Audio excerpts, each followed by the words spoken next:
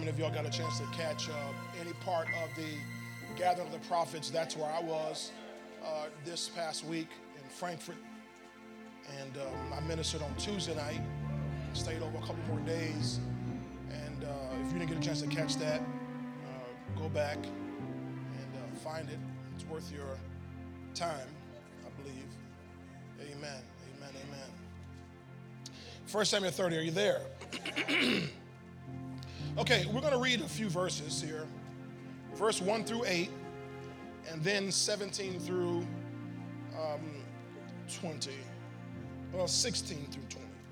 16 through 20. Are you there? Okay, let's read together. Ready, read. Now it happened when David and his men came to Ziklag on the third day that the Amalekites had invaded the south and Ziklag, attacked Ziklag, and burned it with fire, and had taken captive the women and those who were there, from small to great.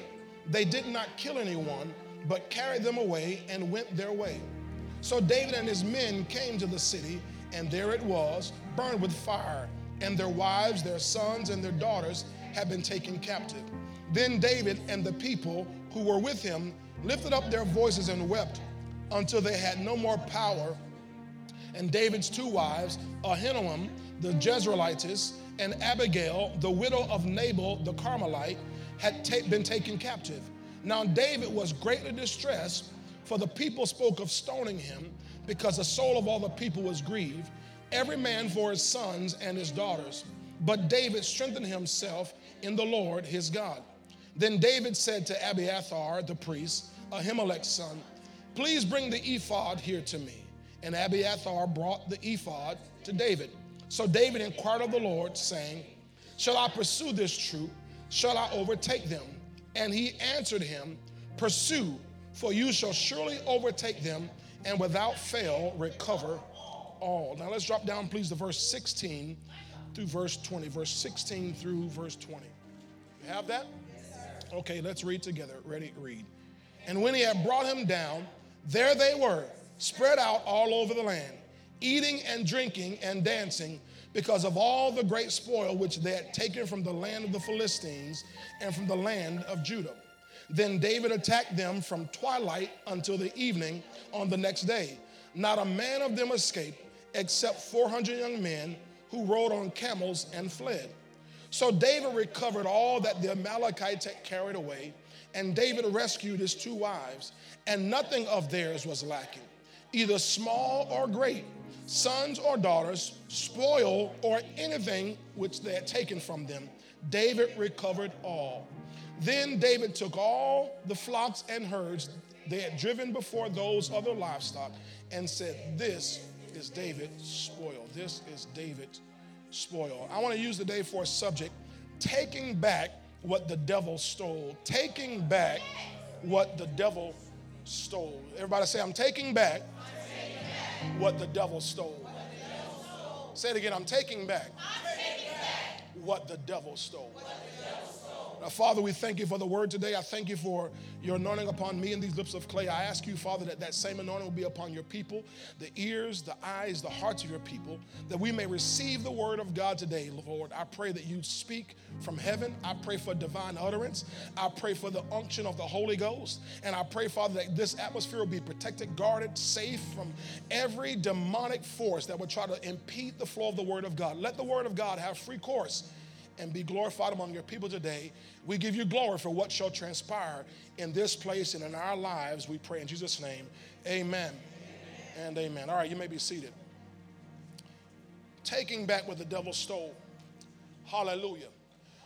I began sharing with you last Sunday about how the devil hates God's people.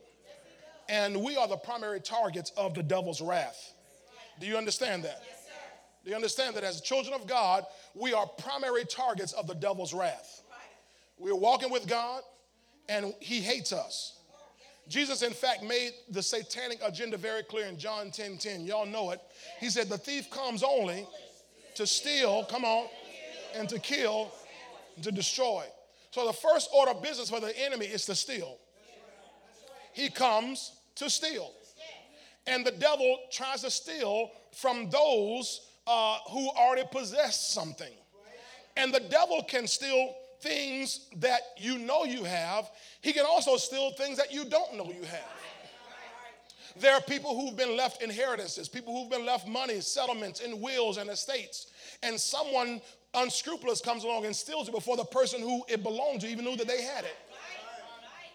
So the devil can steal whether you know it or not. There are things that you know have been stolen from you, but there are some things that you don't know have been stolen from you. Because the devil is good at what he does. He's good at what he does. When you and I are living for God, our living for God does not exempt us from things being stolen. But when you and I have faith, it positions us and qualifies us to have things restored back into our lives. Are you listening to me today? 2023, we declared it last Sunday, is the year of restoration. Say it again. It's the year of restoration. Everything the devil stole is being restored back to the body of Christ and into your life. I wish I had a couple more amens on that. I said everything the devil stole is being restored to the body of Christ and back into your life. Hallelujah. Now, some of you don't say anything. You don't respond because you don't even know stuff has been stolen from you. But if you knew what had been stolen from you, you'd get upset. Because the reason you're struggling is because you're living without the stuff that's been stolen. I'm going to come over here. The reason why you're struggling with your rent and your marriage and your lights and your children is because the things that have been stolen should be in your life, but they're not there. And you're struggling, and you think you're struggling because you're black. It ain't because you're black. It's because stuff been stolen. It ain't because you live in St. Pete because you can prosper in St. Pete. It's because things have been stolen from you. There are things that belong to you that God has for you that you have lost. Either you have lost them without knowing, or you've lost them because of your foolish way of living. Because the foolishness of man will ruin your life. And so there are things that have been stolen that they're all in our neighborhood. I have this neighborhood app on my phone, neighborhood thing that people let you know what's going on in the neighborhood. And one of the things you hear about all the cars that get broken into all the time. And what people find out is, well, the car, it really wasn't broken into. I forgot to lock the door. I'm going to come on this side. I forgot to lock the door. And because I didn't lock the door, they really didn't break in. They just opened the door and took what belonged to me. So sometimes our actions, sometimes our scorning, our mocking, our disobedience has opened the door to the enemy.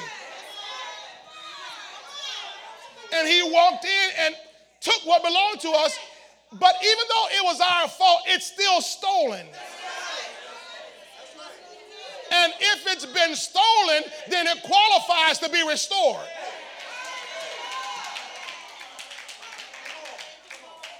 Some things were stolen because of just simple ignorance. We didn't know that things belong to us. But I'm declaring to you that everything that's been stolen, your peace, your health, your finances, your solid marriage, your solid family, everything that has belonged to you, God says this year, he's restoring everything to the body of Christ and is coming back into your lives. Why don't you give God a praise early? Come on, why don't you give him praise early right now? Just praise him early right now. If you receive that, praise him early. Don't wait, just praise him right now. I receive everything that belongs to me, even if it was my fault. He redeems my life from destruction. Hallelujah. Now take your seats. Now, I introduced a scripture on Tuesday night when I was in Frankfurt that I just want to just present to you. I'm not going to teach on that today because it's deep, and I don't have time in this session to go deep and to explain and explore what's all in that verse. I will do it over time this year. But in the book of Obadiah, you know who Obadiah is. Y'all read Obadiah every day, don't you? Obadiah, Old Testament, one of the minor prophets. minor prophets, not minor because he was less than in terms of his volume, but less than in terms of the quantity of the prophecy. So he's a minor prophet in the book of Obadiah. Hallelujah. You find Jonah. Y'all know what Jonah is, right? All right, if you know what Jonah is, you're right there by Obadiah. Obadiah chapter 1 was only one chapter, right? So he's a minor prophet. And verse 17, this is the word the Lord gave me somewhere near the end of 2022 and said, this is the word for 2023. Yes, so I didn't just pull out, well, let me see, well, I'm going to come up with a nice theme, catchy theme for 2023 to see if I can get everybody stirred up, see if I can get everybody crunk up, see if I can get everybody to sow a seed. I don't do that kind of stuff.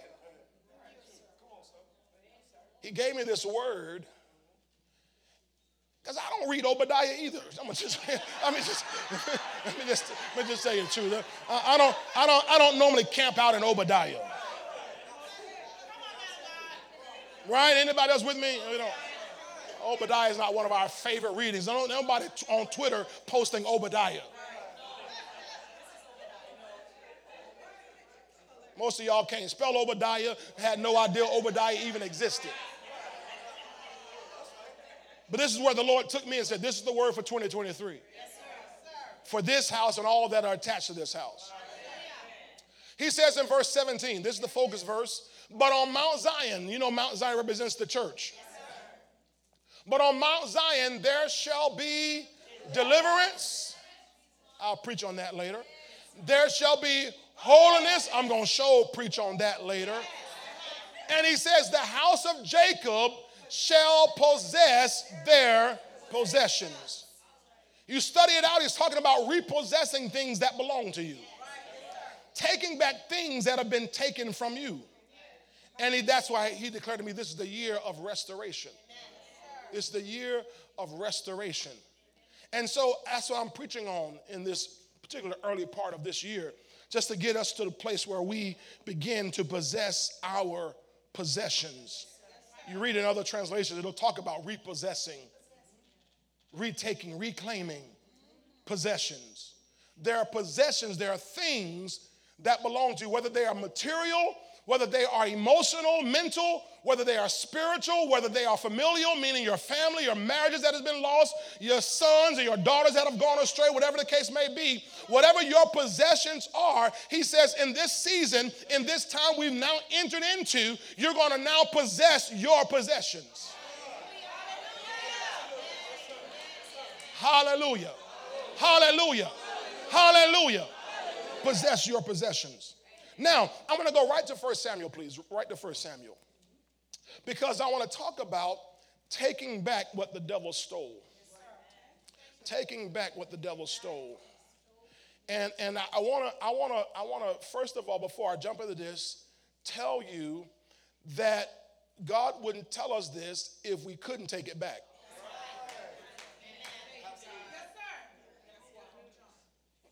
Also, God wouldn't tell us this if he didn't want us to take it back.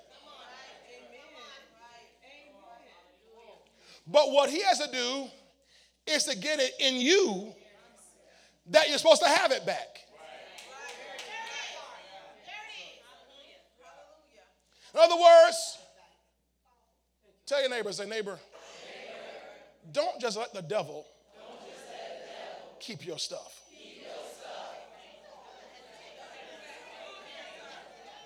Don't just let him keep your stuff.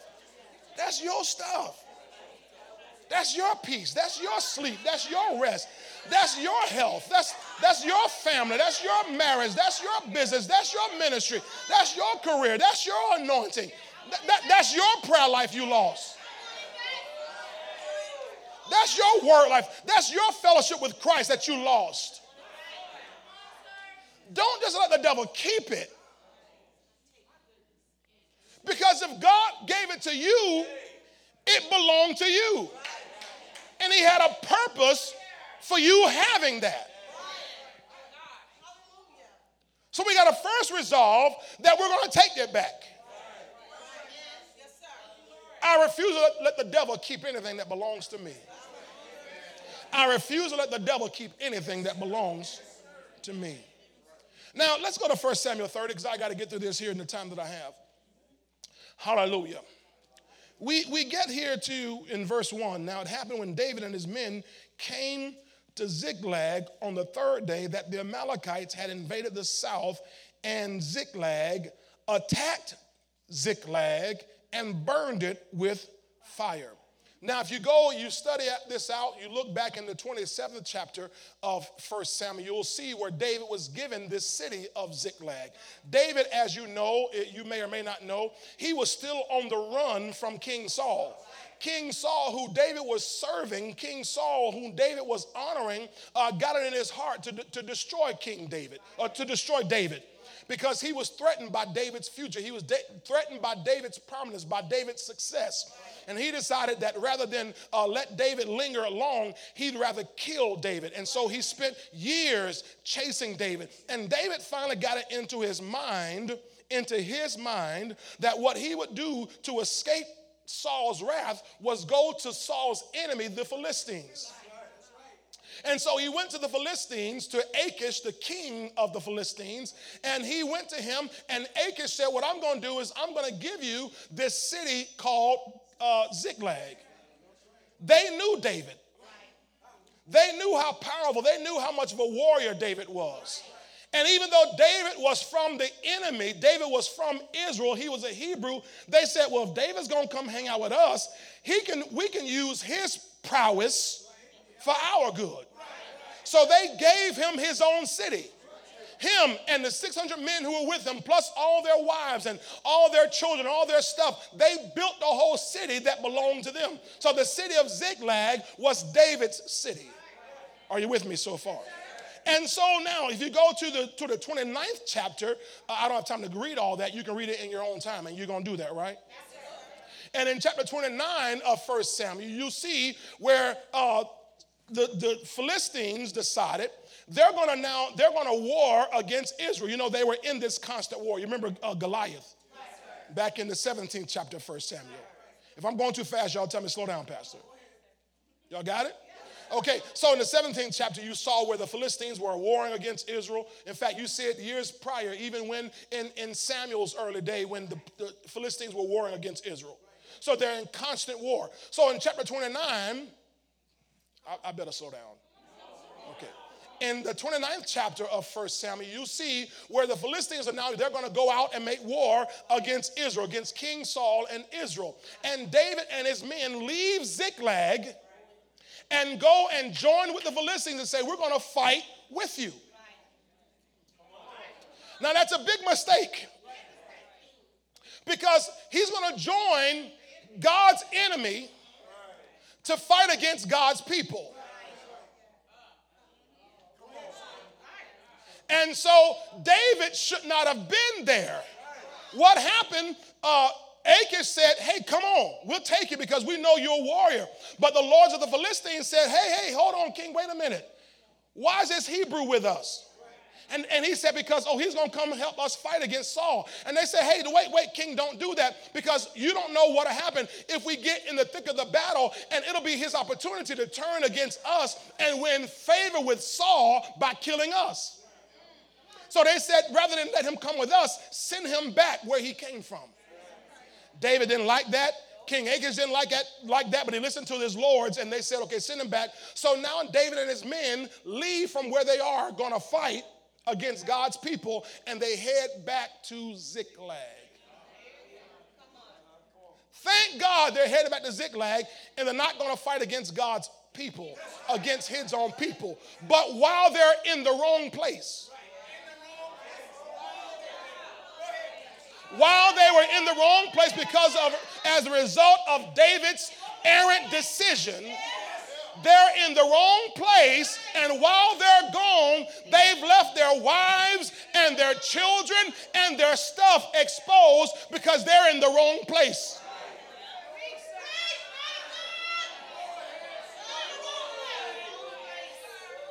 The Bible says a man that wanders from his home is like a bird that wanders from his nest.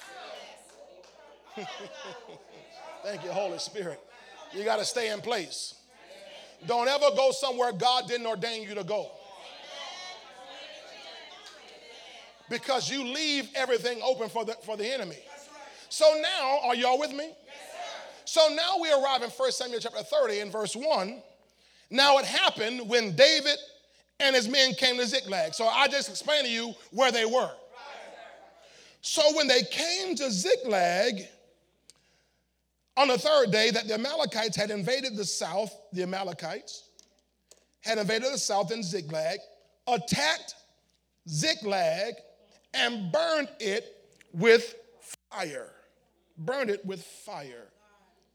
Whew. And had taken, verse 2, had taken captive the women and those who were there, from small to great, all the children, everybody. They did not kill anyone, but carried them away and went their way. So while David and his men are gone, out of place, out on an errant mission, a misguided intention, they left their families vulnerable. They left their stuff susceptible to the attack of the enemy. And if we'll tell the truth, there have been times we have been out of place and we've left our children. Come on, say something. We've left our families, we've left our homes, we left our things vulnerable because we were not where God told us to be. We were doing something that seemed good, it seemed right, but it wasn't what God told us to do. We weren't where God, come on now, help me out. We weren't where God, y'all ain't saying nothing. Look at y'all getting quiet in this church. We weren't where God told us to be.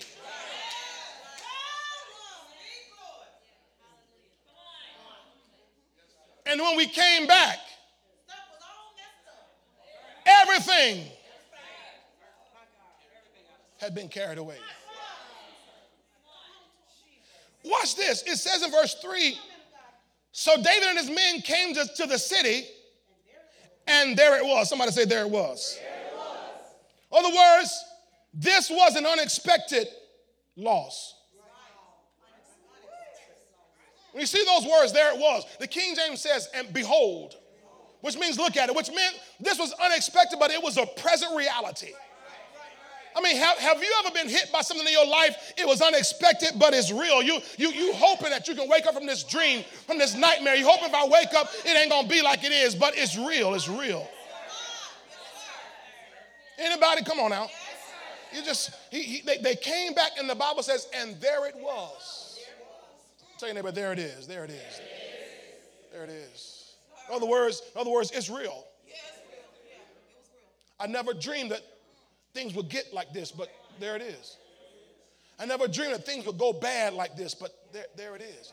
I never dreamed my life would turn out like this, but there it is. I never thought that she would leave me. I never thought he would leave me. I never thought my family would fall apart. I never thought things would crash the way it did, but there it is.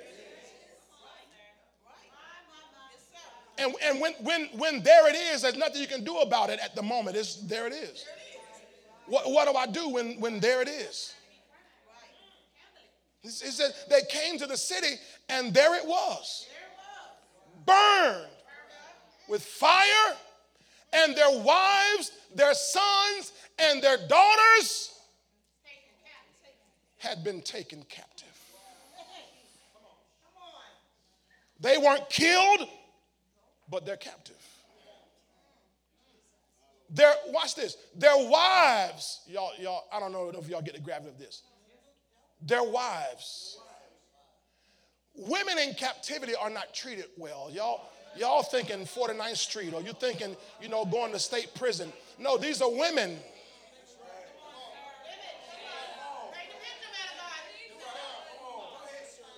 I'm trying to paint a picture. Women who are taken captive, their sons and their daughters taken captive. And when their sons and daughters taken captive by heathen, ain't no telling what the heathens do with their sons and daughters. Y'all got a pretty picture in your mind. I'm trying to destroy the pretty picture in your mind. I want you to see the gravity of the situation. Because while we have let our children go astray and our families go astray because we in our minds, well, it ain't that bad. They just stand with their auntie right now. No, they're not. They're not just staying with their auntie. The devil, when the devil has them captive, he abuses them. can't just leave it like, well, they'll come home one day and, no. When they're captive, they're being abused and misused by the enemy. They're captives. And when you're in captivity, you destroy the identity. I heard it this morning, a preacher preached it this morning, about when someone's taken captive, the captors seek to destroy the identity of that person. Destroy the esteem of that. Because when you destroy their identity and you destroy their esteem, then now they'll let you do anything and think now it's okay, it's normal, because you've stripped me of all that I was. So when things and people are taken captive, you can't just say, well, I'm just praying for them. I'm just praying. It's not pretty.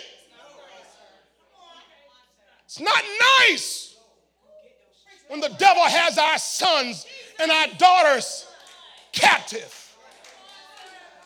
If you ever found out the stuff they were doing in the dark, in the night, while you weren't around, you throw up all over your dinner. Because it ain't pretty.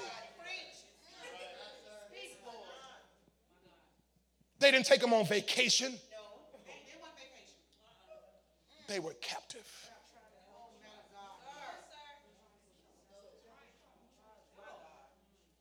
Taken captive. They're captive. And these men, this is the scene, Elder Baker, that they return to. They've been out, gonna go fight, and come back. And the third day, this is what they return to. Everything they built is destroyed. The city was burning with fire. The homes they built, literally destroyed.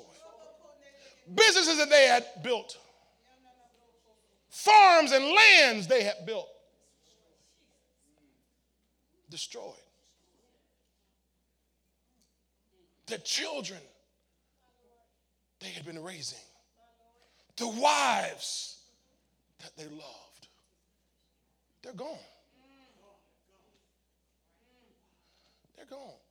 This isn't, I got COVID. This is not COVID. This is not, I just lost my job. This is your worst nightmare. This is the worst case scenario. And these men return to this scene. This was their new reality. Their whole lives were changed in a moment. No, you don't get it. These men had gone. In fact, when men go to war, their hope is to one day come back to a victor's parade and their wives and children are all waving and come on. And the children run and jump into their arms, and the wives run and give them a big hug and a kiss, and they do that for war. But these men had gone out to war, didn't make it to the war, and came back and said in 3 days, okay, we're coming back. We're going to find, hey, baby, we didn't have to go. We didn't have to go. And they're going to get a big meal and a big hug, and they're going to lay with their wives, and the children are going to be all over them and all that kind of great stuff. And they come home.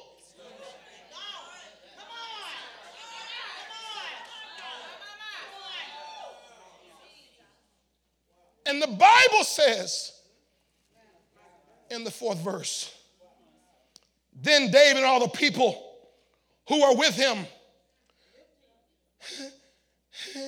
this wasn't a whimper. It says they lifted up their voices and wept.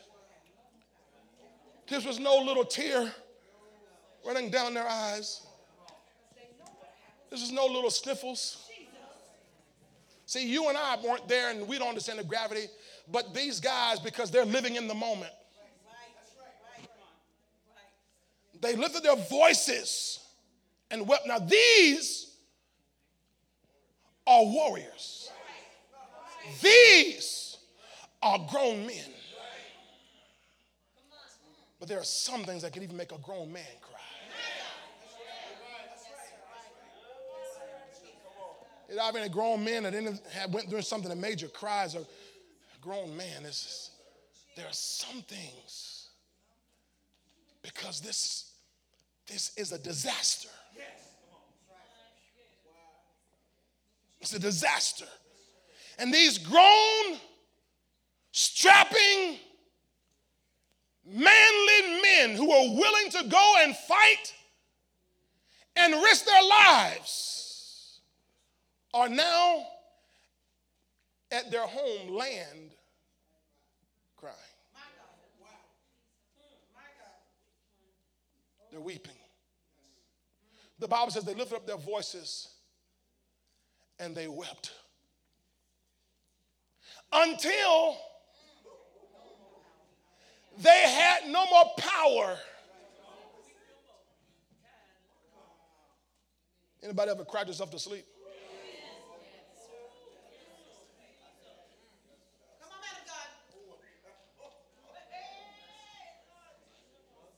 These men are strong. They're masculine,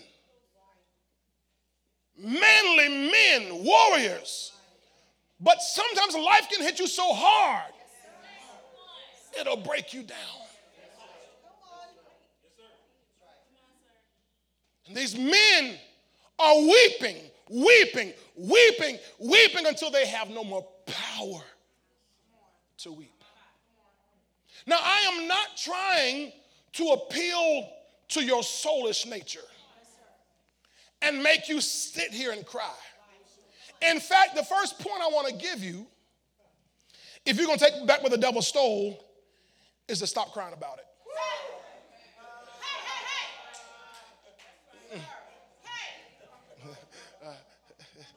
Tell your neighbor, stop crying about it. Well, Pastor, I was just about to cry. You were doing good, Pastor. I was just about to cry. I'm not here to make you cry. There are churches that'll make you cry all day and still you don't have your stuff. Snot and ain't got your stuff. Snot all over the altar, and they got to bring out paper towels and full bath towels because you snot all everywhere, and somebody got to pray for you, and people got to hold you. And I watch people in here do that. People got to hold you, and you ain't getting yourself back by crying. So my first instruction to you this morning, if you're going to take back what the devil stole, is to stop crying about it. Y'all better say something back to me. Tell your neighbor, say, neighbor, Pastor said, stop crying about it.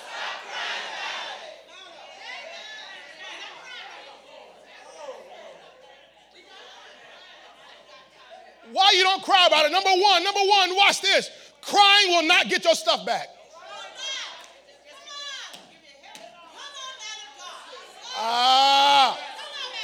Stop crying about it. Because crying will never got your stuff back. You crying, the devil still got your stuff. You crying, and the devil down there having a party. Remember we read that in verse 16. The devil, they down there having a party with all that stuff. Down there drinking and carousing, and probably got the women dancing, probably got the little children doing a little dance. The children got to serve them little daiquiris and all that kind of stuff. And they got the children cleaning up. And they having a party with all the stuff. And these men back here crying. Now, I admit that life will hit you and it'll make you cry. But you got to, at some point, because crying will not get your stuff back. At some point, watch this, ladies, don't get offended. You got to man up. At some point, you got to go and put your britches on and say, okay, all right, hey, hold on. Wait a minute. I'm crying, but my child ain't back. I'm crying, and my wife ain't back. I'm crying, and my house still gone. I'm crying, and I still can't pay my rent. I'm crying, and my marriage is still messed up. I can't keep crying about it because crying does not get my stuff back. And you listen to some gospel music, and some gospel music how you just crying more than you were crying before. Some gospel music just encourage your cry. No, I'm not here to encourage your cry. I'm here to tell you, get you a big towel, wipe your face, clean your nose, blow your nose, whatever. Just stop crying about it. It happened. It's done. Now what we gonna do?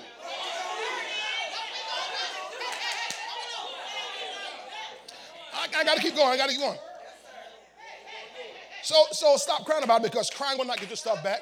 Number two, the only thing crying will do is drain your strength. The only thing crying will do is drain your strength. The Bible says they wept until they had no more power to weep. They wept until they had no more power to weep, which meant that the crying, all it did, Elder Baker, was drain their strength. They had no more power to weep. They cried till they ain't had no more power to even cry. Hallelujah. Write this down. This is important. You might not have wrote anything else down, but just write it down or record it in your memory bank. Crying feeds the spirit of heaviness. Oh, some of y'all looking mad. Crying, Pastor, I just want to cry about it. Okay, you cried long enough. Come on, sir. At some point, we got to stop crying about it. Oh, I just don't understand. I'm still going through. That ain't fixed it yet. I'm not going to keep doing something that ain't fixing it. But you don't know how I feel. I know how you feel. I've been there. But at some point, I'm not talking about that you're not still hurting. But I realize that crying ain't fixing it. Crying feeds the spirit of heaviness. And the Bible says God gave us a garment of praise for the spirit of heaviness. So the way to kill the spirit of heaviness is get your praise on. I better come over here. They ain't say nothing. The way to kill the spirit of heaviness is to tell your neighbor, get your praise on. Get your praise. Stop crying and get your praise on. Stop crying and get your. Listen, one day, matter of fact, my wife and I when I got up yesterday morning, I was praying and I was just spending my time with the Lord. As I was praying, I began to thank God for how He's kept us, over these years. And, about 10 years ago we were in this transition time looking for a new place to live. Right about this same time. And exactly the same time. And I remember how, we thought we had a place, and what happened, the people called and said, no, we're not going to let you have it. We were set with this, our hearts, we loved it. I mean, this is an awesome place. And the people said, no, you can't have it. And I remember I boo-hoo cried. Because I felt like a failure. I got my family. We're out here wandering. We're sojourning. Thank God we had mom and dad to stay with them and all that kind of good stuff. But that wasn't our place. We got to have our own place. And I felt like an absolute failure as a husband, absolute failure as a father. I felt like my faith wasn't working. And I'm boo-hoo crying. And I call my dad, spiritual dad. I said, Dad, we had this place, and I'm just crying, I don't know what to do. He said, stop crying. I'm looking at him to go, yeah, son, I understand. I've been there, He said, stop crying. He said, get your praise on. He said, right now, hang up the phone with me and start praising God. Now, I'm sitting at this time, y'all know Lansing Park in St. Pete? Lansing Park is the beach down there right on Beach Drive. And I'm sitting right there at Lansing Park in the car, and I'm, I'm such a failure. Stop crying. Get off the phone and get your praise on. I don't feel like praising. Get your praise on.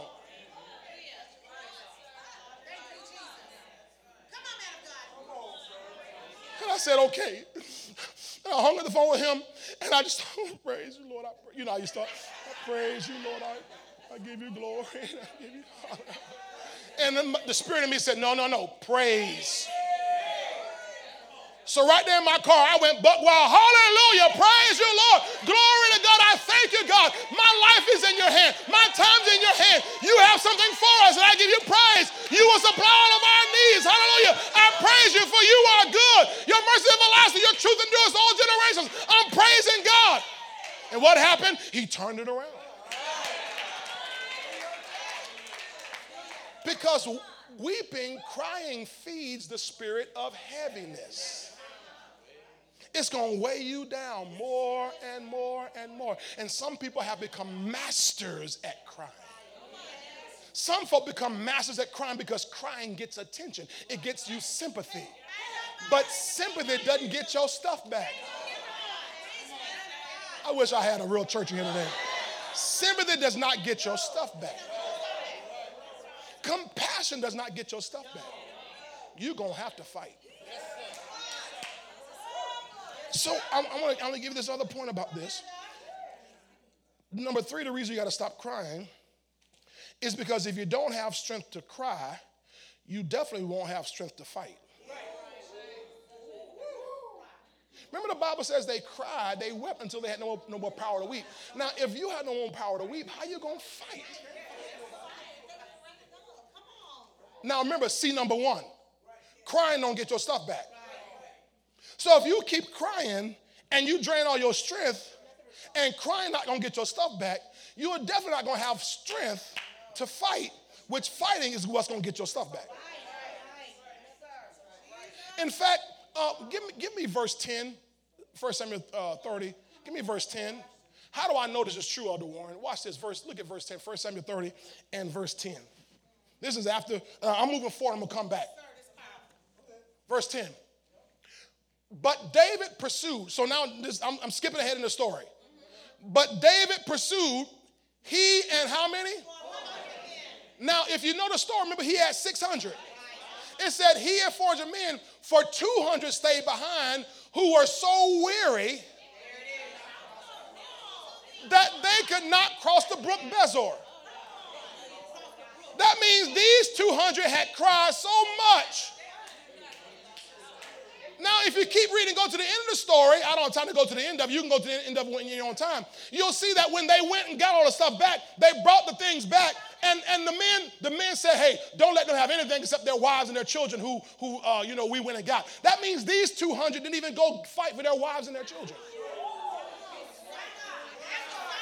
You can cry so much and wear yourself out so much, you don't even have strength to fight for your family.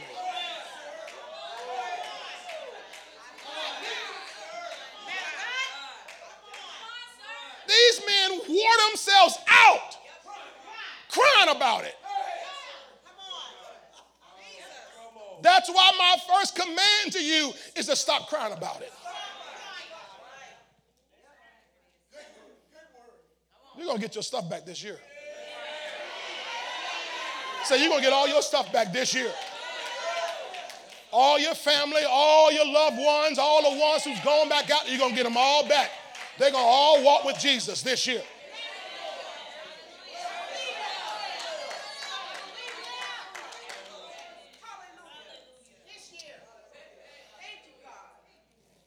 Give me Jeremiah 31, 15 through 17 in the Living Bible, because I want to give you a little bit of good news here. You got to stop crying because there's hope in your future.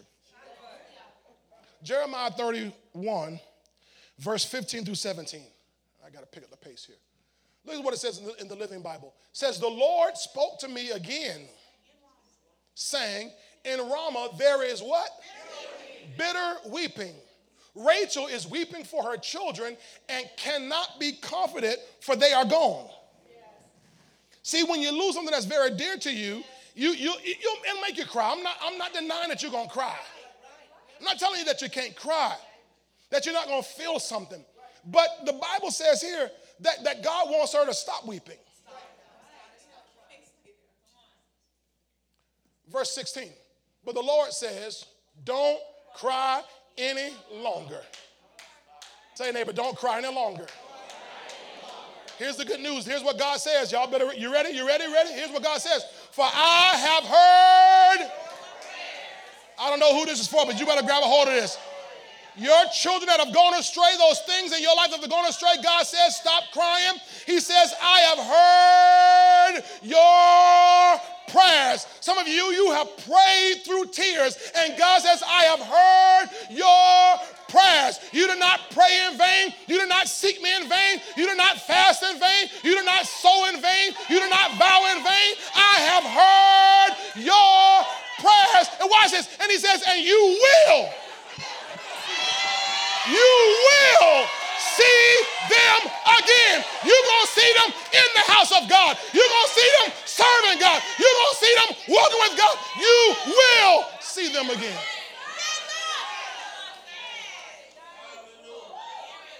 Everything the devil stole is coming back. Everything he stole, you're going to see it again. Everything that's been lost, you're going to see it again. Oh, you weren't praying in vain. Everything that you lost is coming back, and it's starting this year. This is the year of restoration. He says, and you will see them again.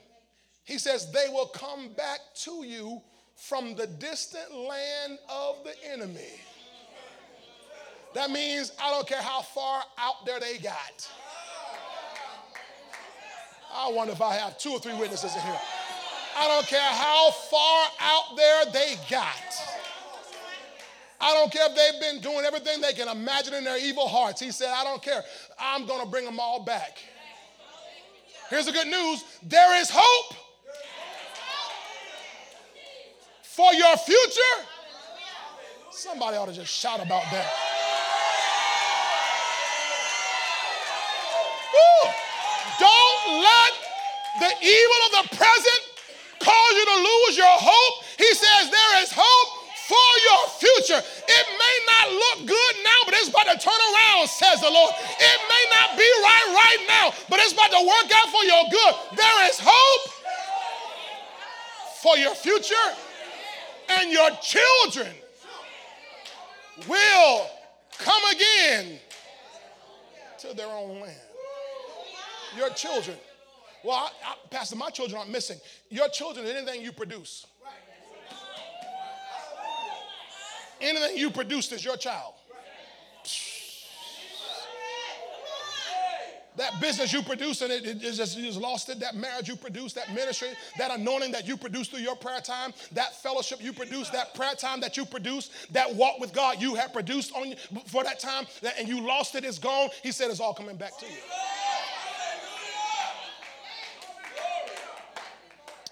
All right. Let's go back to the Bible here. Y'all okay? So tell your neighbor, stop crying about it. Look at this, verse 5. 1 Samuel 30, verse 5. And David's 2 wives, now David's crying too. And David's 2 wives, Ahinoam the Jezreelitess, and Abigail the widow of Nabal the Carmelite, had been taken. David had 2 wives. Yes, it was lawful in that time. It ain't lawful anymore. The Bible says to avoid fornication, let every man have his own wife. Singular now. Bishop must be the husband. Deacon must be the husband of 1 wife. Can't have 2 now. You can't have a wife and a girlfriend. You can't have no side piece. Only side piece you ought to have is a weapon. That's the only side piece you ought to have, brother.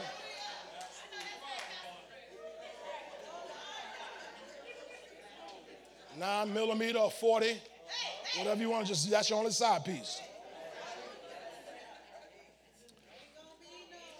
But David's 2 wives had been taken captive.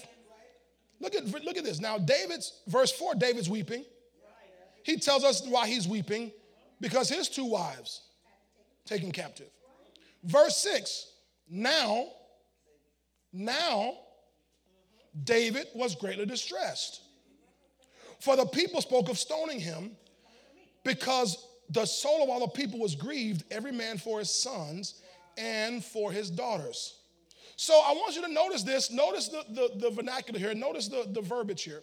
That David, like everybody else, lost everything.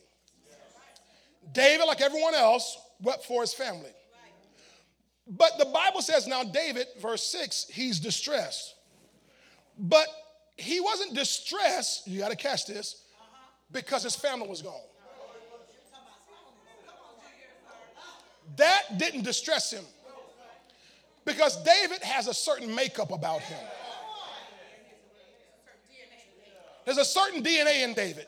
Now, with all that worrying, David, he still cried because he felt the immediate impact of his family being gone. But that didn't stress him out because David has a different makeup on the inside of him that he knows what he want to do. Y'all missing that. He knows what he want to do. But it says, verse 6, now David was greatly distressed because the people spoke of stoning him, because the soul of all the people was grieved, every man for his sons and his daughters. All right? Now, David is a fighter. So he's not distressed by the fact his family's gone because he's a fighter. His distress came because everyone turned their anger on him.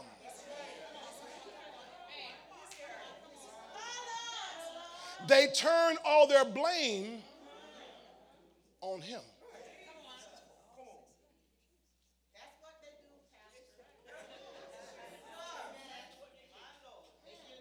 David's the same one who had brought them out of debt, distress, and discontentment. The same one. Same one, right? From chapter 22. They were all in distress and all in debt and all discontented. When they came to David, he became captain over him. These are the same men who David had led them out of poverty, out of debt, out of lack, out of busted up families. But now when something tragic happened in their lives, it's David's fault. And his distress comes because they're blaming him for their current crisis. So not only must you stop crying, you must stop blaming the wrong people.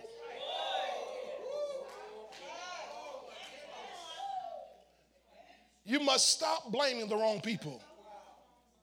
Because notice in that verse 6, it said in verse 6, put up for me, please, so you can see this. For the people spoke of stoning him. Right? What do you not see there? What's missing is they spoke of getting their stuff back.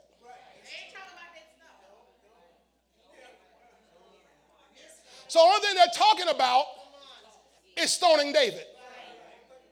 Not getting their wives back. Not getting their children back. Not how we're going to rebuild our city. All they can talk about is stoning David. It's David's fault. Here we are following you. You were supposed to be some kind of king one day. Now we're going to blame David for our situation.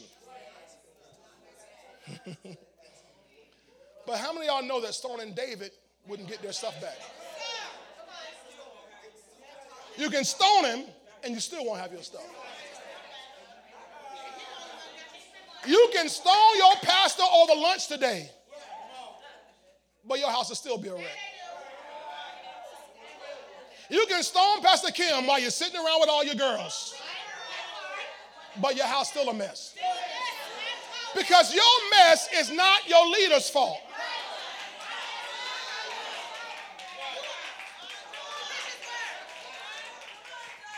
There's an adversary, the devil, who's going about as a roaring lion, seeking whom he may devour. And the devil would like you to spend all your time and energy blaming your mama. If my daddy had raised me this way, and my mama had given me this, and if my grandma had done that, and you can spend all your time blaming your cousin, and blaming the white man, and blaming the government, and blaming folk for laws, as when not understanding, no, the devil is the one who's destroying your life. Wait, y'all missing it. This happens in marriage all the time. I said, this happens in marriage all the time.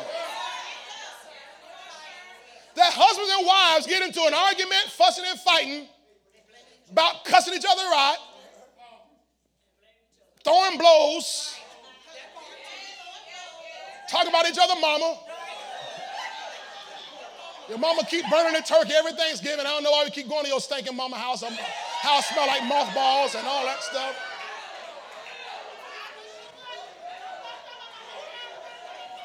And your daddy's feet smell like vinegar chips.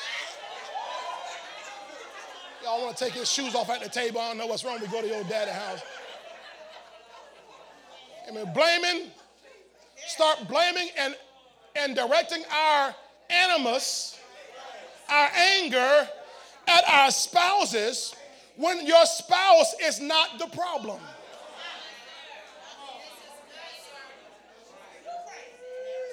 There is an author of confusion called the devil. And the reason why there is confusion is because somebody, or perhaps both of you, have allowed the devil to enter in and bring division. And so we direct our anger at each other, and the devil is sitting there.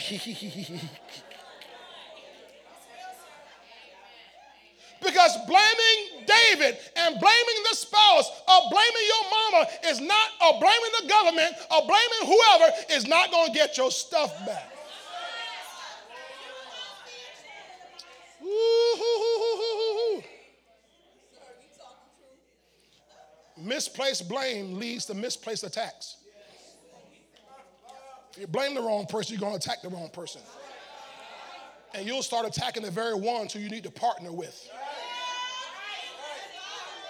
You'll start attacking the very ones who you need to pray with. You know what? Rather than arguing and fussing, we need to go stop and take communion right here. I'm going to say it again. Rather than fussing and fighting, we need to stop and take communion. I'm going to say it again for all the married couples.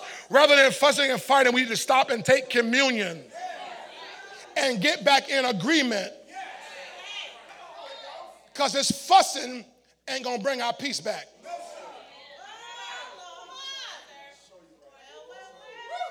It's not going to restore our happy home.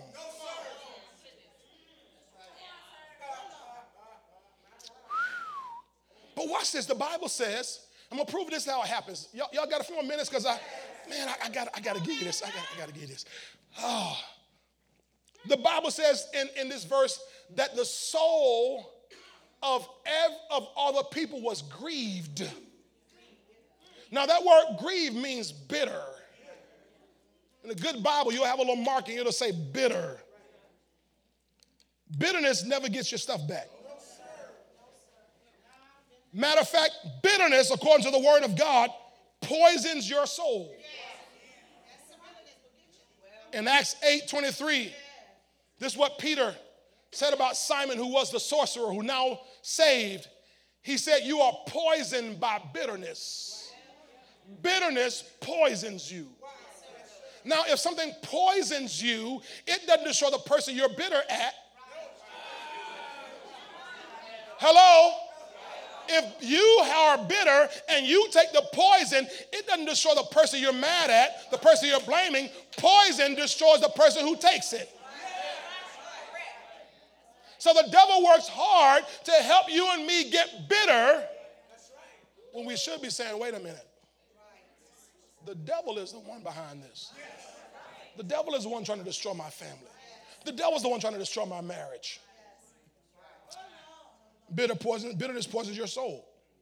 According to Hebrews 12:15, bitterness causes trouble. The Bible says in Hebrews 12:15 that we need to be careful lest any root of bitterness springing up cause trouble. So bitterness poisons you and causes trouble. You better catch that. Bitterness. Now, here's what happened. Y'all better catch this. Remember I said, number one, stop crying, all that crying, right? Because the more you cry, the more you develop bitterness. Every time you cry, listen to me, every time you cry, thank you, Holy Spirit, the thoughts that you have from the cries are seeds. Every thought you have is a seed. And if you don't take those thoughts captive to the obedience of Christ, those seeds get planted. And those seeds, when they sprout, you develop a root now of bitterness. And a bitter person don't get along with anybody, anything.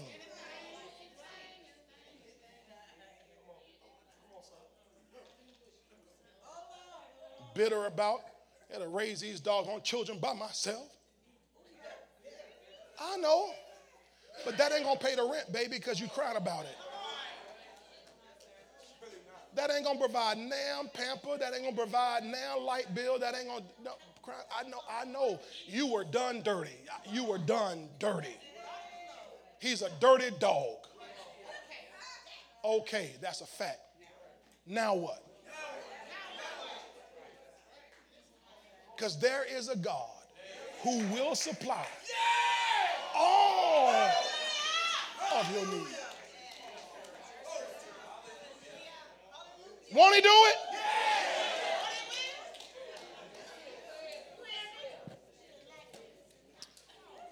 Oh, okay. Okay. So stop crying about it. Stop blaming the wrong people. Okay, notice what it says in 1 Samuel 30, verse 6. Now David was greatly distressed when people spoke of stoning him because the people spoke of stoning him because the soul of the people was grieved. Every man is for his sons and daughters. But David strengthened himself in the Lord. Now we know that. We read in the King James, David encouraged himself. And we all like to say that David encouraged himself. And we sing the psalm, sometimes you have to encourage yourself. Yes, yes, amen, amen, amen. But the word encourage does not mean make yourself feel better. That's not what encourage means. Encourage means to put in courage. It's to put courage in. Discourage means to take courage out.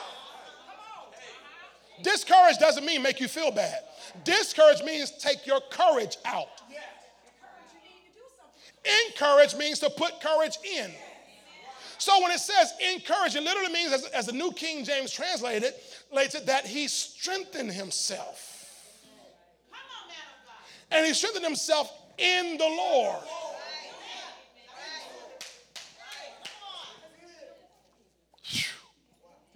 Now, why did David have to do that? Or why, rather, did he do it? It's because he knew he couldn't go fight without strength. He couldn't go fight without courage. Now, you got to catch what I'm saying here. Because the whole while, David's mindset isn't, okay, we lost everything, life is over. His whole mindset is, okay, I'm about to go get, I'm about to. You see, y'all not catching it. The reason why he wasn't distressed, the reason why he wasn't grieved and bitter like they were, was because his whole mindset was, I'm going to get my stuff. I ain't going to let nobody have I'm not going to let nobody take my wives and my children and all my stuff and just sit here and take it and take it and take it.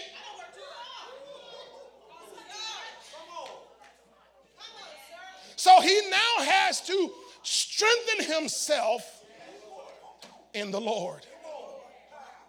Now, how did he strengthen himself? Remember, at the moment this is happening, y'all with me? Yes, sir. At the moment this is happening, they're speaking of stoning him.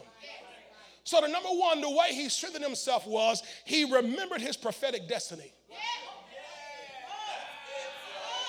You must remember your prophetic destiny. Pastor, what's that all about? Well, David remembered that God chose him to be the king, the next king. And he wasn't the king yet. So he knew that although they spoke of stoning him to death, they couldn't. I'm going to come over here. Although his life was being threatened at the moment, he knew he was not going to die. Because there was a prophetic word over his life. And the way you encourage yourself, the way you strengthen yourself when the devil is threatening you is you say, wait a minute, I know what God told me. And what God told me has not come to pass yet. That's the reason why Joseph When Joseph had a word from God in the book of Genesis, why Joseph was thrown in a pit and he still didn't lose it. Why Joseph was made a slave and he still didn't lose it. Why Joseph became a prisoner and he still didn't lose it, because he remembered that God had a word over his life. And until his word came to pass, the word of the Lord tried him, tested him, proved him. And so David knew, he remembered that day that the prophet Samuel came to the crib. The day the prophet came to the house. How that oil wouldn't flow for Eliab. How that oil wouldn't flow for brother number 2. Wouldn't flow for brother number 3 and 4 and 5 and 6 and 7. And how his daddy almost forgot that he even existed. And the prophet had to ask, is there another boy? And he said, yeah, it's that son of mine. He out there with the sheep. He out there with the sheep. He said, call him. And when David came running, that oil that would not flow for brothers 1 through 7, that oil began to flow on his head. And David knew that God had anointed him as the next king of Israel.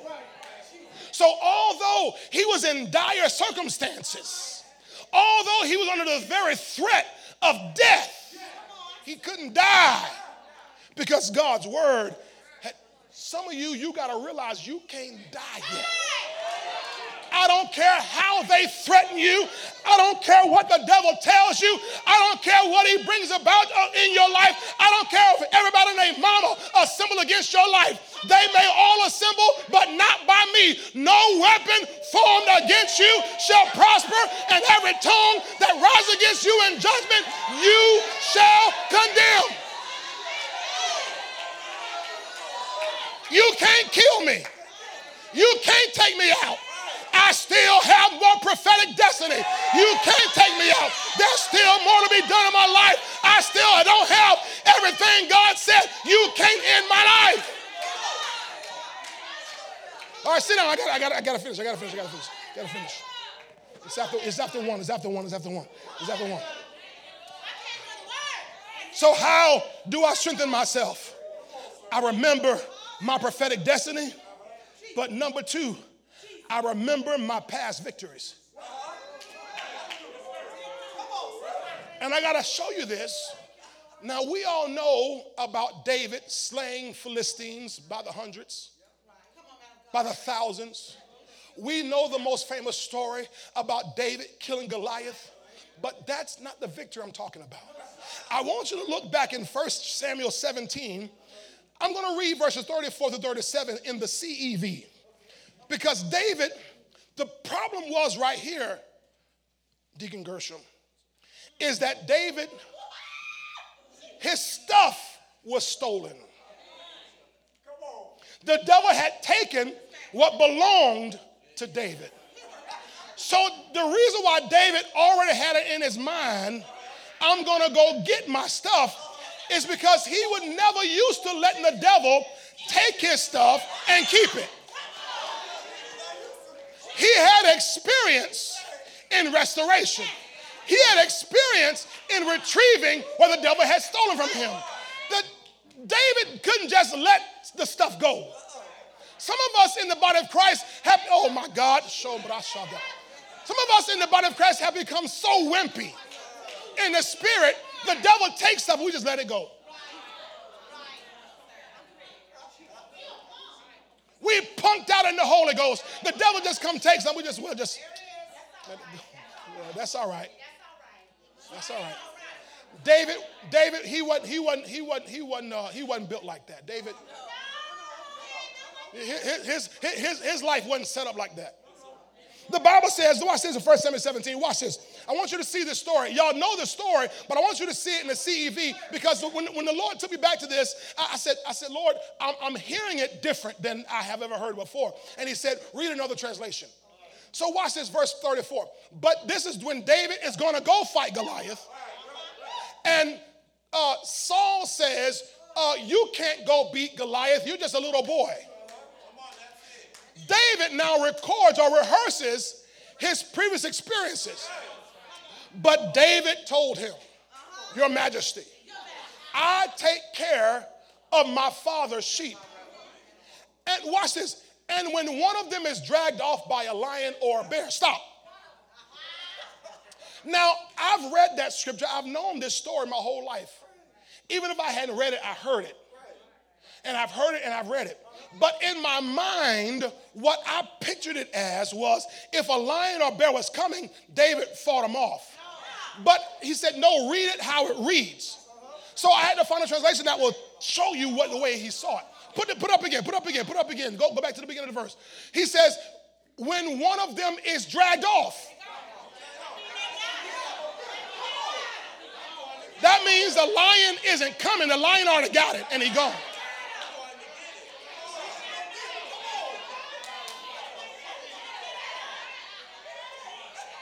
Jesus says that when I have 100 sheep and one is missing, do I not leave the 99? Leave them to go get the one?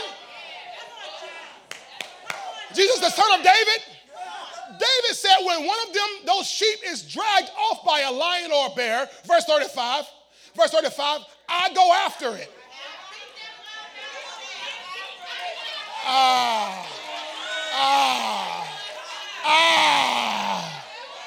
I want you to find your neighbor. Say, neighbor. Look him right now. Look at him and say, neighbor, it's time to go after it. Oh, find somebody else. They didn't get it. Find somebody else. Neighbor. Oh, neighbor. Oh, neighbor. It's time to go after it. The devil's got your stuff. Don't let the devil keep your stuff. It's time to go after it. He said when they go, they drag off one of my father's sheep. He said, I go after it.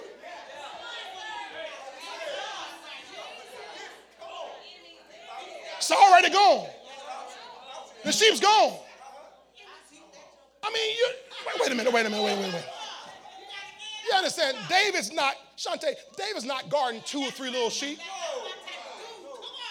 David's guarding, a flock of sheep. What matters if one little sheep is gone? The problem was, if you let the lion and the bear get one, once he gets a taste for one. Who am I talking to? Once he gets a taste for one, he's coming back. Now, how do I know? Because he says, I go after it and beat the wild animal until it lets the sheep go. If the wild animal turns and attacks me, I grab it by the throat and kill it. Now watch verse 36, because this is what the Lord showed me. He says, sir, I have killed lions.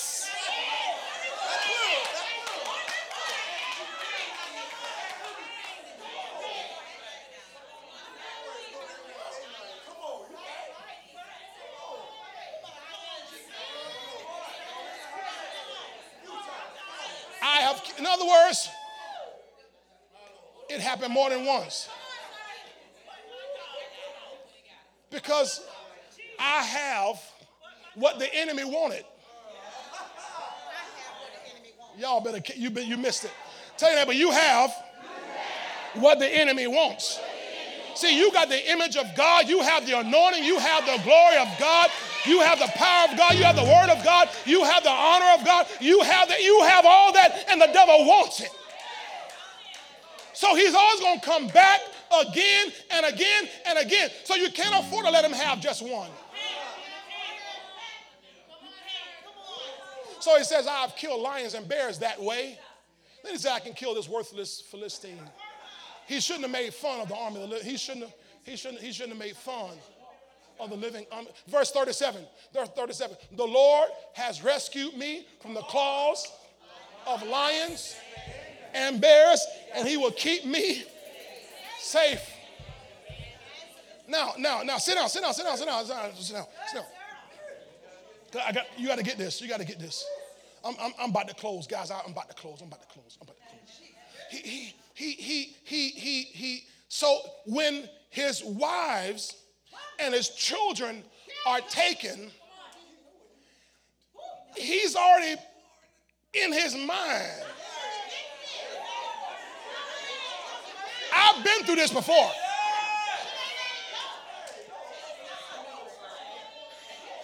If I ain't scared of lions. If I ain't scared of bears, I ain't never scared of no Amalekites.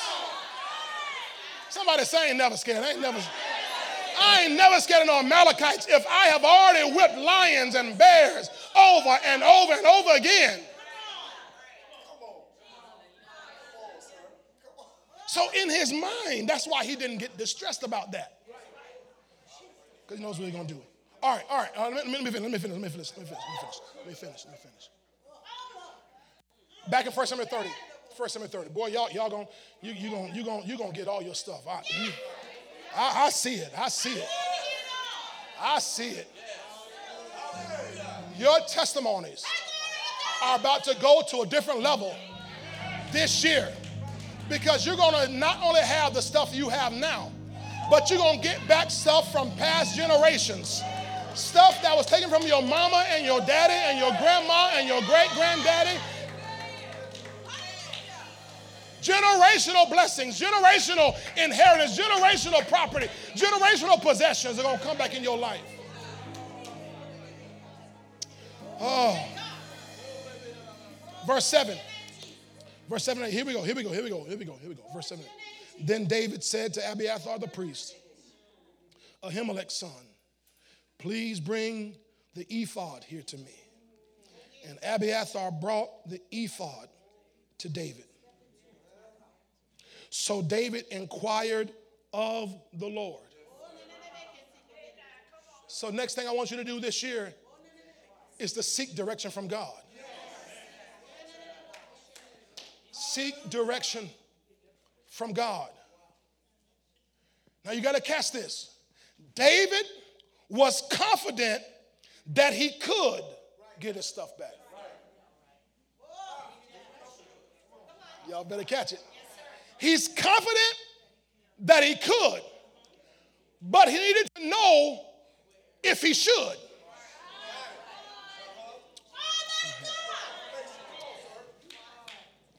He needed to know specifically if he was supposed to pursue. Now, why is this important? Number one, catch this. Some things God removes from our lives. Now, that's not this case. But I want you to make sure you inquire before you chase something that left your life. Make sure that it wasn't God that removed it. Because God has invested his interest in you. He's invested the Son's blood in you. And what he wants to do is get you to your expected end. So when he knows that there are things or people that are hindering your progress towards your destiny, there are some things and some people that he will remove from your life. I wish I had a witness here this morning. There are some things that you're trying, my brother-in-law said it this way, don't retain what God tried to release. You're trying to retain what God's trying to release. There are some friends you're fighting to keep a relationship with, and God said, I want them out of your life. Oh, y'all ain't saying that. There are some family members you insist on hanging around, and God is saying, to get you where I want you to be, I'm moving them out of your life. Right now, they are a hindrance, child.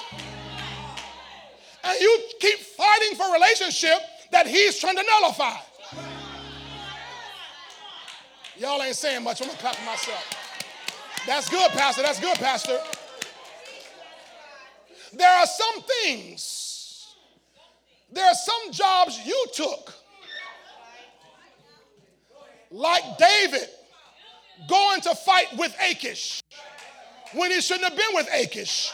He should have been in Ziklag. And God knows there are some places you've gone on your own that you went on your own. You shouldn't have gone there. And he's delivering you from that, but you're fighting, trying to hold on to it. He said, no. Seek direction from God and find out if what is gone is supposed to be back in my life. Oh, y'all quiet. You quiet. I know I've lost my voice, but y'all got to just grab this. You got to grab this. Tell your neighbor you need to differentiate. Make a distinction between what's supposed to be there and what's not supposed to be there. If God removes it, the Bible says that God removes the first, that he may establish the second. So some things God takes away to make room for what he's bringing.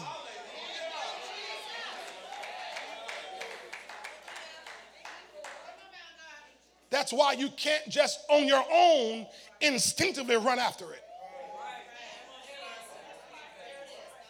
Well, this is better than y'all letting on this morning. Number 2 is you don't, watch this, this is very easy. You don't know how God's going to restore your stuff. David knew he couldn't let the enemy keep his stuff. He knew he couldn't let the enemy keep his wives and children. He just didn't know how God was going to do it. Y'all better catch that. So the things that you know that belong to you, that you're supposed to have, you need to wait on God as to the how. David could have rushed out and found himself in trouble. So what he did was he called for Abiathar, the priest, and said, bring me the ephod. Go back to 1 Samuel 30. Come on, meet him. 1 Samuel 30. He called for Abiathar, the priest, Abimelech's son, and said, please bring the ephod here to me. Now, the ephod, you look it up in the Hebrew, it's the word mantle.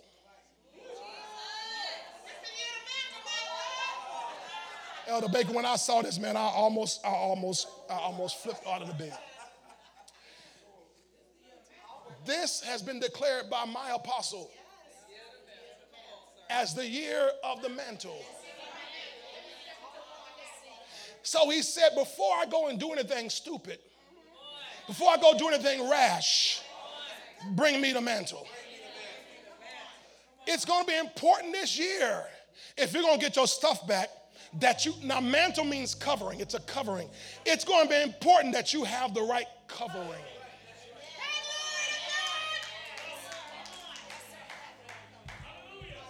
That's why the devil fights so hard to get you disconnected from your covering, to get you away from the mantle that he has in your life.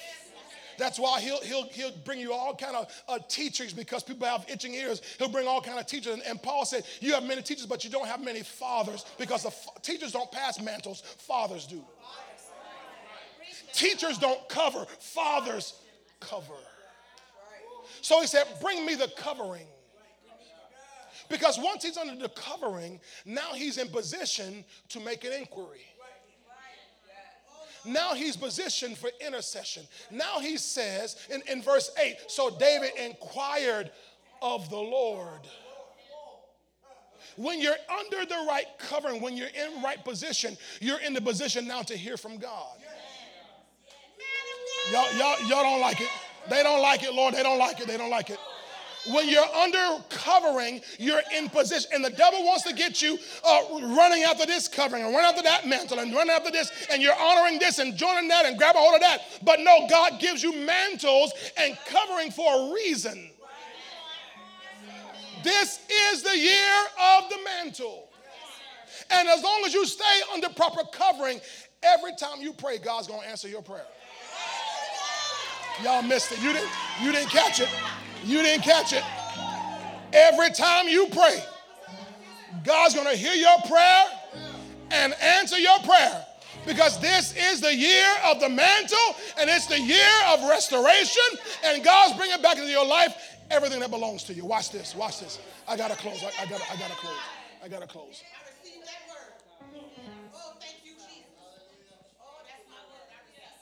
Watch this. In the 29th chapter, remember I told you what happened in the 29th chapter? They went off going to fight. Right? He never asked for the mantle in 29. He never asked for the ephod in 29. He went on his own.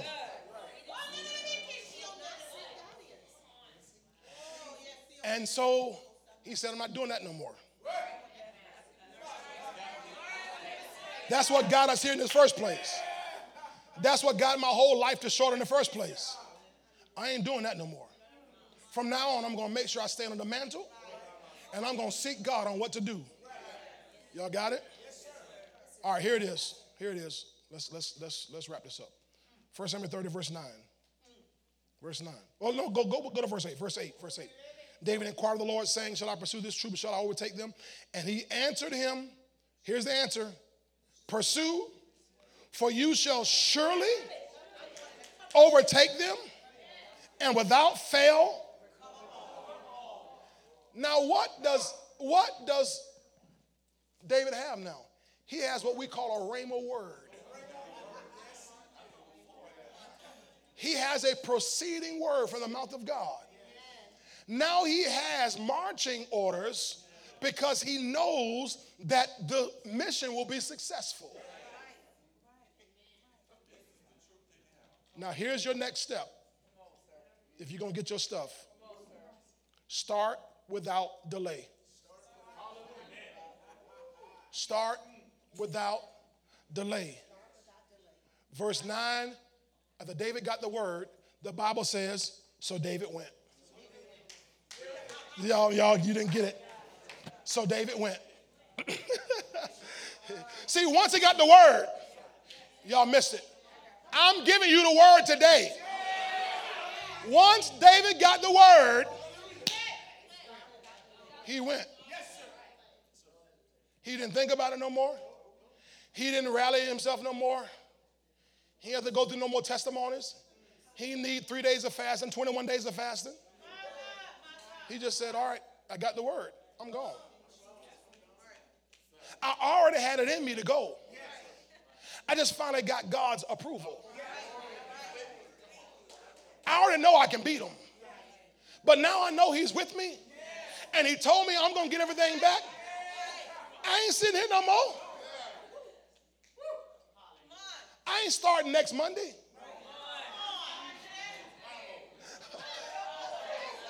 I'm starting today. I ain't waiting till February. Well, I ain't waiting. Well, I'm waiting out the winter time. You know, it's going to be cooler, warmer, No, you start. I'm going right now. Tell your neighbor, go right now. Go after it. Go after it, right? Go right now.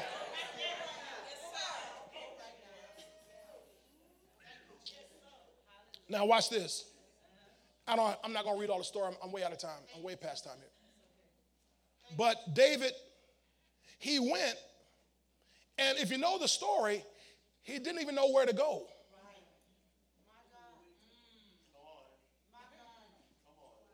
You read the story, he didn't know where to look.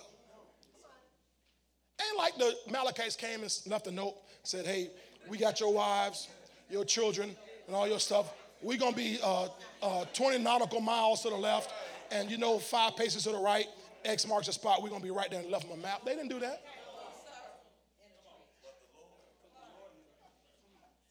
But isn't that how faith works? Abraham went out not knowing. So once you get a word, God, I don't even know where to start. I don't even know where to go, but you told me to go. I'm going to get my stuff back. I don't know. Am I supposed to go and call somebody? Am I supposed to go look down 35th Street? Am I supposed to go down 49th Street? I don't know where to go, but you told me to go. I don't know who would I call first, but I'm going to get my phone book out because I'm going to call. God, I'm going.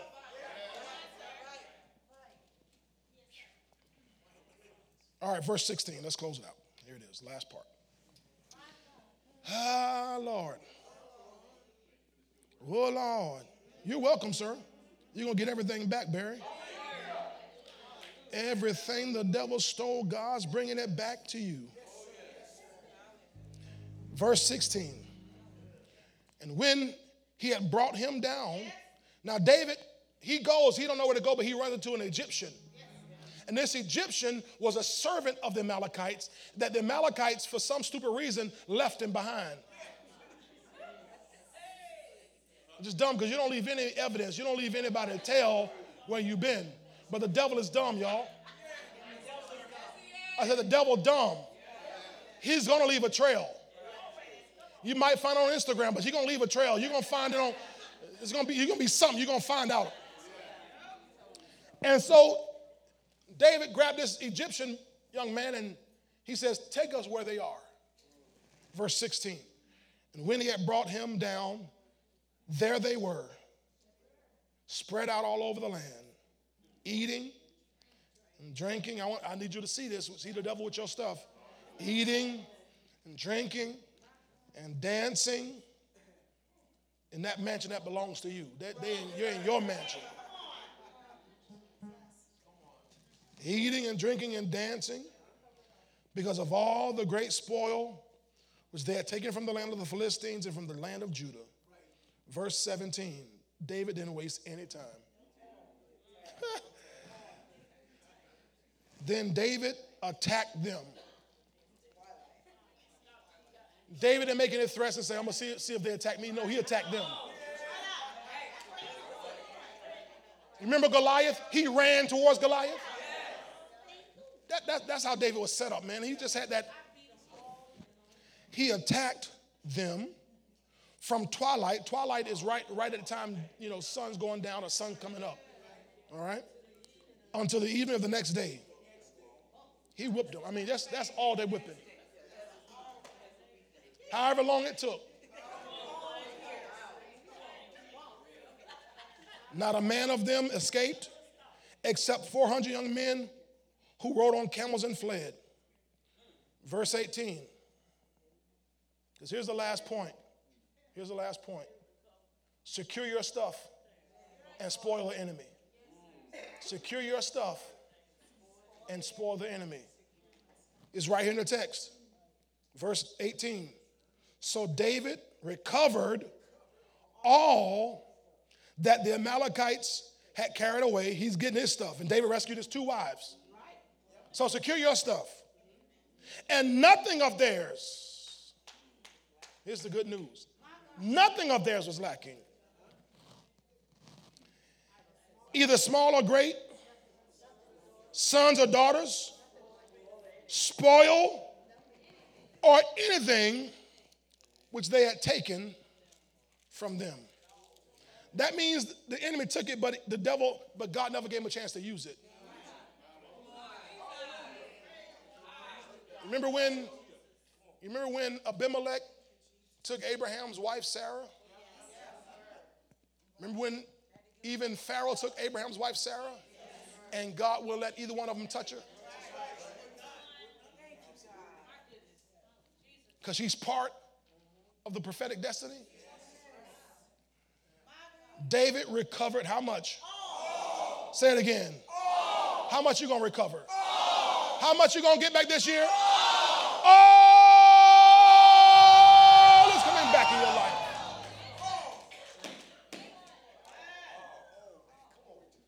Then David took all the flocks and herds they had driven before those other livestock and said, this is David's spoil. What does that mean? That means David went beyond getting just his stuff back. These men were marauders. These were bands of raiders, and they would go throughout lands, and they would destroy lands and take from many, many other people. So not only did David get back what they took from him, he took all the spoils they had collected along the way.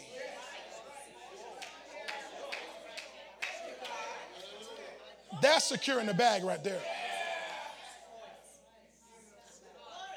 See, if you will go, God will give you all that belong to you and more. Because, watch this. Here's what this means, evangelist. That means that the other people that the Amalekites had stolen from never bothered to go get it. They let them have it.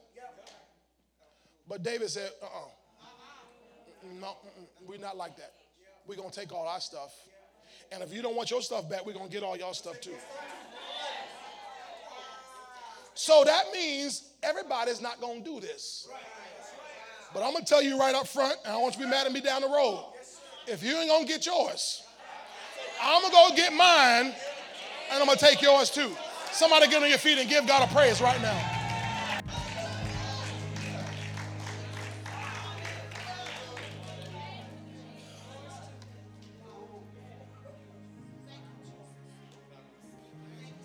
While you're standing, I want to read one last verse. Proverbs 6, 30 and 31. Here's the foundational principle that David could operate on. And here's the foundational principle you must operate on this year. People do not despise a thief if he steals to satisfy himself when he is starving. Verse 31. Yet when he is found, if the thief is found, David found the thieves. He must, what? He must what? This is the year of what? He must. I have news for you. I've already found a thief. It's not your husband, your wife, it ain't your children, it ain't your mom, it ain't the government, it's the devil. He's been found. And according to Scripture, he must restore how much? That means that whatever you lost, you're not just going to get what you lost back.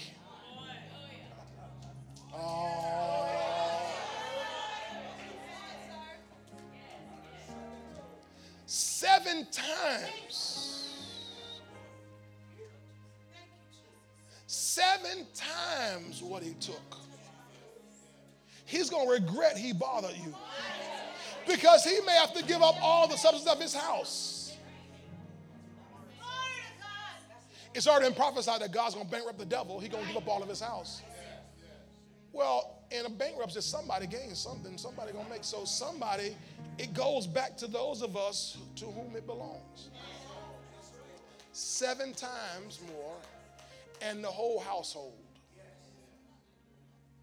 But what's required? I got to seek God. God, do I go get it? I'm going to stop my crying.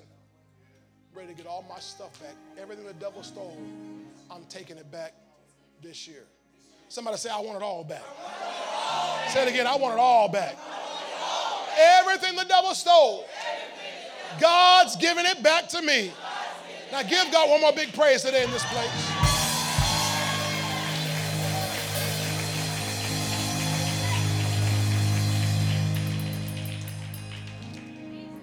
Lift your hands in this room. Lift your hands. Father, I mean, when I say lift your hands, I mean especially those of you who you have lost something. You've lost something. You know the devil has stolen something from you, something valuable. Whether it's your peace, your joy, you know, something emotional like that, something spiritual like that, or your children, your families, your career, your health, your ability to sleep through the night, the fellowship you once enjoyed with someone, your prayer lives. Truth be told, the devil stole a lot of people's prayer lives. But that's your prayer life. Your walk with God, he's robbed you of it. But it's yours to have. God's so generous, so merciful, so compassionate, he's right there. And everything the devil's stolen, God says, starting this year, I'm going to bring it back into your life. He's going to send the angels to repossess what belongs to you. Things have hit us in life that have been so hard. Some people haven't recovered since 2020. still haven't recovered that level of joy, that level of peace, that level of fellowship, that level of intimacy, that level of connection that they once had with the Lord or with others. God said, I'll restore it all. With your hands lifted, Father, I pray for these your precious people in this room today and those that are online. I pray, God, that each person today has a well-made-up mind that they will not allow the devil to keep their stuff. That God, whatever has been stolen over the years, we even reach back into previous generations.